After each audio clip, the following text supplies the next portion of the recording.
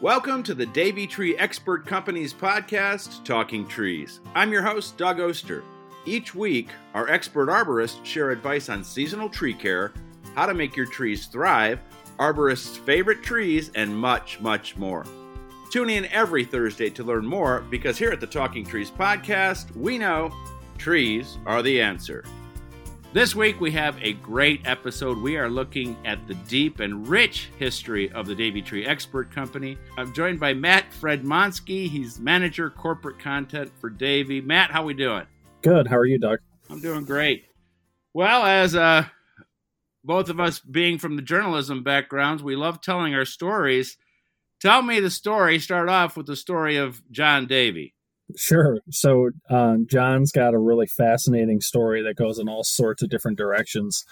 But the earliest story we have about him and things related to growing plants and taking care of plants starts when he was 4 years old.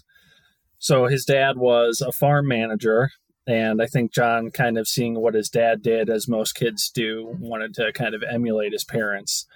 And so his dad taught him how to plant a potato crop. And as a 4-year-old, this was essentially one potato that they cut in half and then buried it in the soil. And he said, John, this is basically how you take care of a plant. And, you're going to learn to grow this thing and hopefully have a good harvest when the time comes.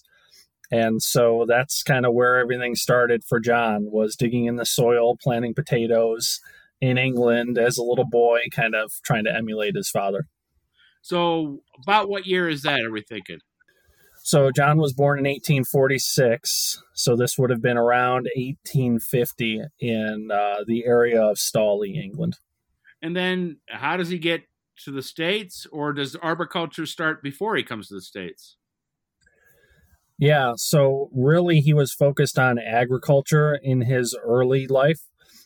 Of course, starting out like his dad did. So he kind of was a farmhand that was shopped out and worked for different farmers around England. And it wasn't until like his teens that he started to kind of move up the ranks a little bit from farmhand to kind of really learning how agriculture works. And he did some studying in horticulture and floriculture in England before he came to the U.S. in 1873. And where does he land in 1873?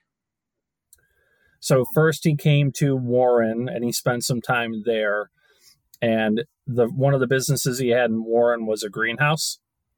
So he was kind of selling, I guess you would call it, like luxurious plants, mostly potted plants, flowers, things of that nature to folks. And that was really kind of the genesis of his plant healthcare business, if you will, here in the States. And then eventually he came to Kent around 1880. And his first job here was basically managing the landscape at Standing Rock Cemetery here in Kent. And that's where he really started to put into practice some of the theories he had about caring for trees and the landscape beyond farming and simple plants and lawns and things like that. So that's interesting. It goes all the way back to Kent back then, and that Davey is still in Kent. That's really cool. Yeah, we throughout the years have had some opportunities to kind of branch out and go beyond Kent. And it's really been a focus of company management throughout history to stay where our roots are here in Kent. How did he start the company, and how was it built? It really starts with the tree doctor. So in 1901, he published his book, The Tree Doctor, and this was essentially his magnum opus, if you will. And it was explaining to folks the importance of trees, why you should care for them, and how you can care for them. And it was kind of like a small business that he had prior to the book being published, where he was doing some simple landscape care around the city of Kent. And when the book was published in 01, it really started to kind of generate a buzz and really generate more calls for tree care and service to John. And that was kind of where things started to grow. And he actually started looking at this as something that could be a viable business for the family. So he was a very early influencer. Oh, most definitely. a lot of people don't realize that John Davey's name really is kind of up there when you think of some of the great environmentalists of the time, John Muir in particular, folks like that. And then from there, all this time later, we have this huge company all across the country and in Canada. Talk about those initial steps in growth. So the company was really, although we were spread out geographically and had a lot of folks in different locations throughout the early 1900s, it was still fairly small. We were doing, I think, about $11 million in total annual revenue in the late 1950s. And to give you a sense of how that's grown, I think we were around 60 million in total annual revenue in 1979 when the company was acquired by the employees. And today, of course, we're over $1 billion. So it was really fairly small, especially through those Great Depression era years until the employees acquired the company, and then it just took off. Tell me a little bit about that, about the employee ownership. That's always something that's fascinated me about Davey, because when I interview the arborists about this, they're all just so excited about that. Every time I bring that up, it's just a great topic for them. So in 77, the Davey family had kind of run out of people who could serve as president and run the company. So it was at that time that they decided they were going to put it up for sale. And the employees at the time didn't want to see the company sold to a competitor. They didn't want to see it sold to a conglomerate and maybe broken up and just dissolved. So they really banded together, as Davey employees tend to do. And they sat down and figured out, okay, how can we make this thing a possibility for us to become the owners? And it just galvanized so many people, especially in the core leadership of the company, into realizing that they could not just work for some family or hierarchy or board or shareholders. They could really work for each other and make it go.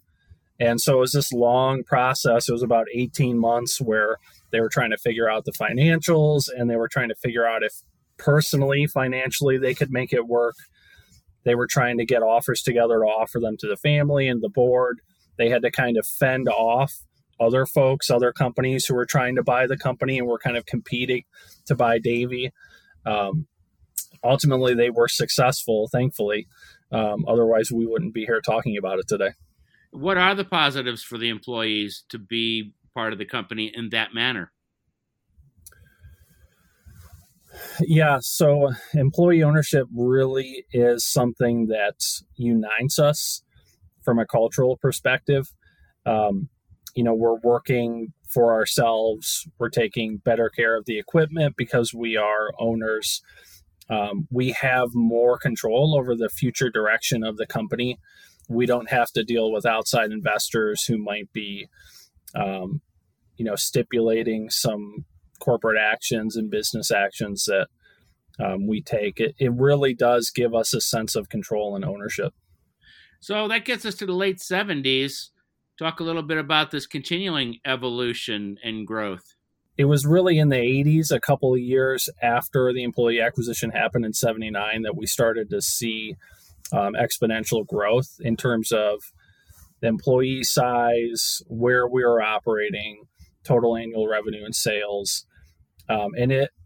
If you talk to the older folks and you look at some of the oral histories we've done in the archives, it really is attributed to that sense of camaraderie and ownership of the company that employee ownership facilitated, because they really needed to make this thing work. One, because personally they took out loans to help make the acquisition happen. The company borrowed money, which it had to pay back in order to buy shares from the Davey family so that it could become employee owned. So, they had this big obligation in terms of financial debt that they had to take care of. And that wasn't the only driver, but it was a pretty important one. And again, just the fact that they cared about the business, they cared about each other, the environment and what they were doing for it, that really just drove them in a positive direction.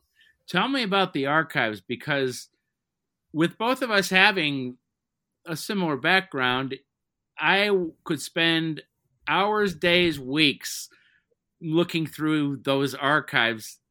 Do you spend time with those archives, and what's some cool stuff that's in there? I mean, you're talking about a long history. Yeah, so when I tell people that I work in the company archives, I like to think of that scene at the end of the first Indiana Jones where they're like wheeling that box into this huge warehouse of just labeled boxes, and it's just, you don't know what's in there. Really, our archives are a lot smaller, but that's kind of a little bit of what we do, is cataloging stuff that's a piece of history and then filing it away for hopefully potential future display in a museum or some other kind of display space. Some of the neat things that we have in the archives are old hand saws that date to the 50s.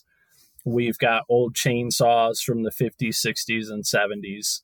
We've got an old climbing saddle that's probably from the 30s. Old ladders that were used, before we had bucket trucks. That was one way that they got up into the trees.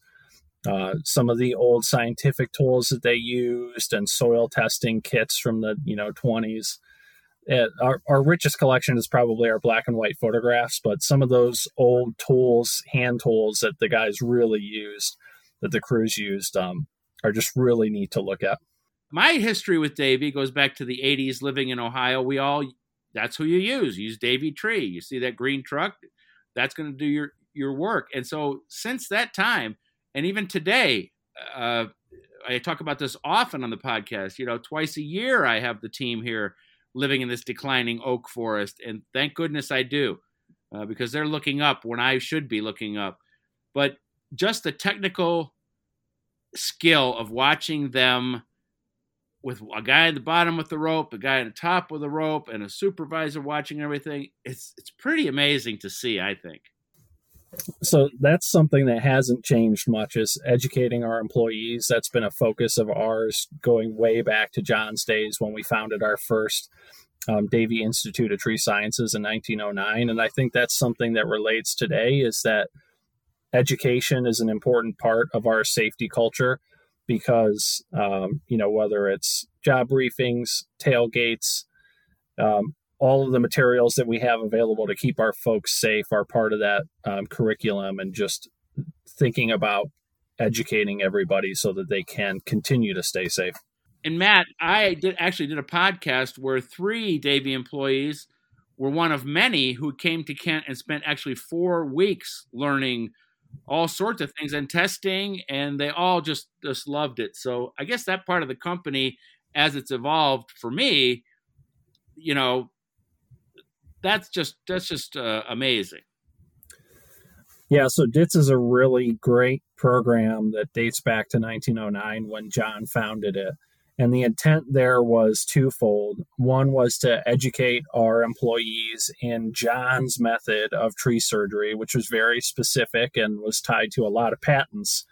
So he wanted them doing things the right way, right? Do it right or not at all. That's one of our original company mottos. And the second component of that was that this was held in the winter months, as it is today, when landscape work typically slowed down. So he wanted to retain his best employees, and when work orders picked back up in the spring, kind of send them back out there better equipped to do an even better job than they did before. So DITS is really neat. And a while ago, I got a history request on it for some research.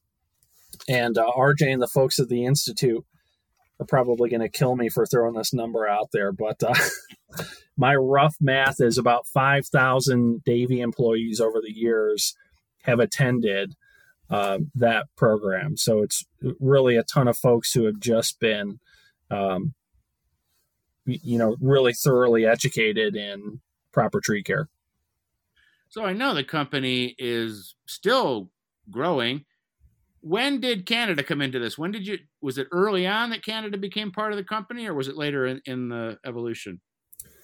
So Canada was there almost from the beginning, and we've got some information that suggests probably around 1911, we had crews working in Canada, but at that time it was probably folks who were U.S. employees who were migrating across the border to kind of handle work demands that were trickling across, probably because we had a lot of crews working in New York. Even in Ohio, we're fairly close to the border. So that's what we think it was at that time. But it was in 1930 that the Davey Tree Expert Company of Canada was actually founded in the Toronto area. And they've just continued to grow along with us since then. So before I let you go, what are we thinking about the future of Davey? What's coming up? Long term, that's a great question. And if I had a crystal ball, I'd love to look into it and find the answer. I think that if Davey is true to its history, we've always been focused on our employees. And I'm going to guess that that's where we're going to continue to go. And 30, 40, 50 years from now, employees will be talking about how much the company is investing in their training, in their safety, in their ownership, and really just kind of setting them up to be the best arborists that they can be. Well, Matt, I can't tell you how much fun that was to hear about that history. When I come to Kent, you and I are going to spend some time in those archives poking around, looking for some cool stuff. Thanks again for your time and all the great information. Sounds great. Happy to host you, Doug. It was really fun to learn all that cool stuff about the genesis and evolution of Davey.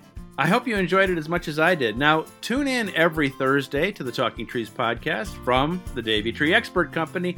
I'm your host, Doug Oster, and do me a big favor. Subscribe to the podcast so you'll never miss an episode. And if you've got an idea or a comment about the show, please send me an email to podcasts@davey.com. That's podcasts@davey.com. And as always, we like to remind you on the Talking Trees podcast, you know it, trees are the answer.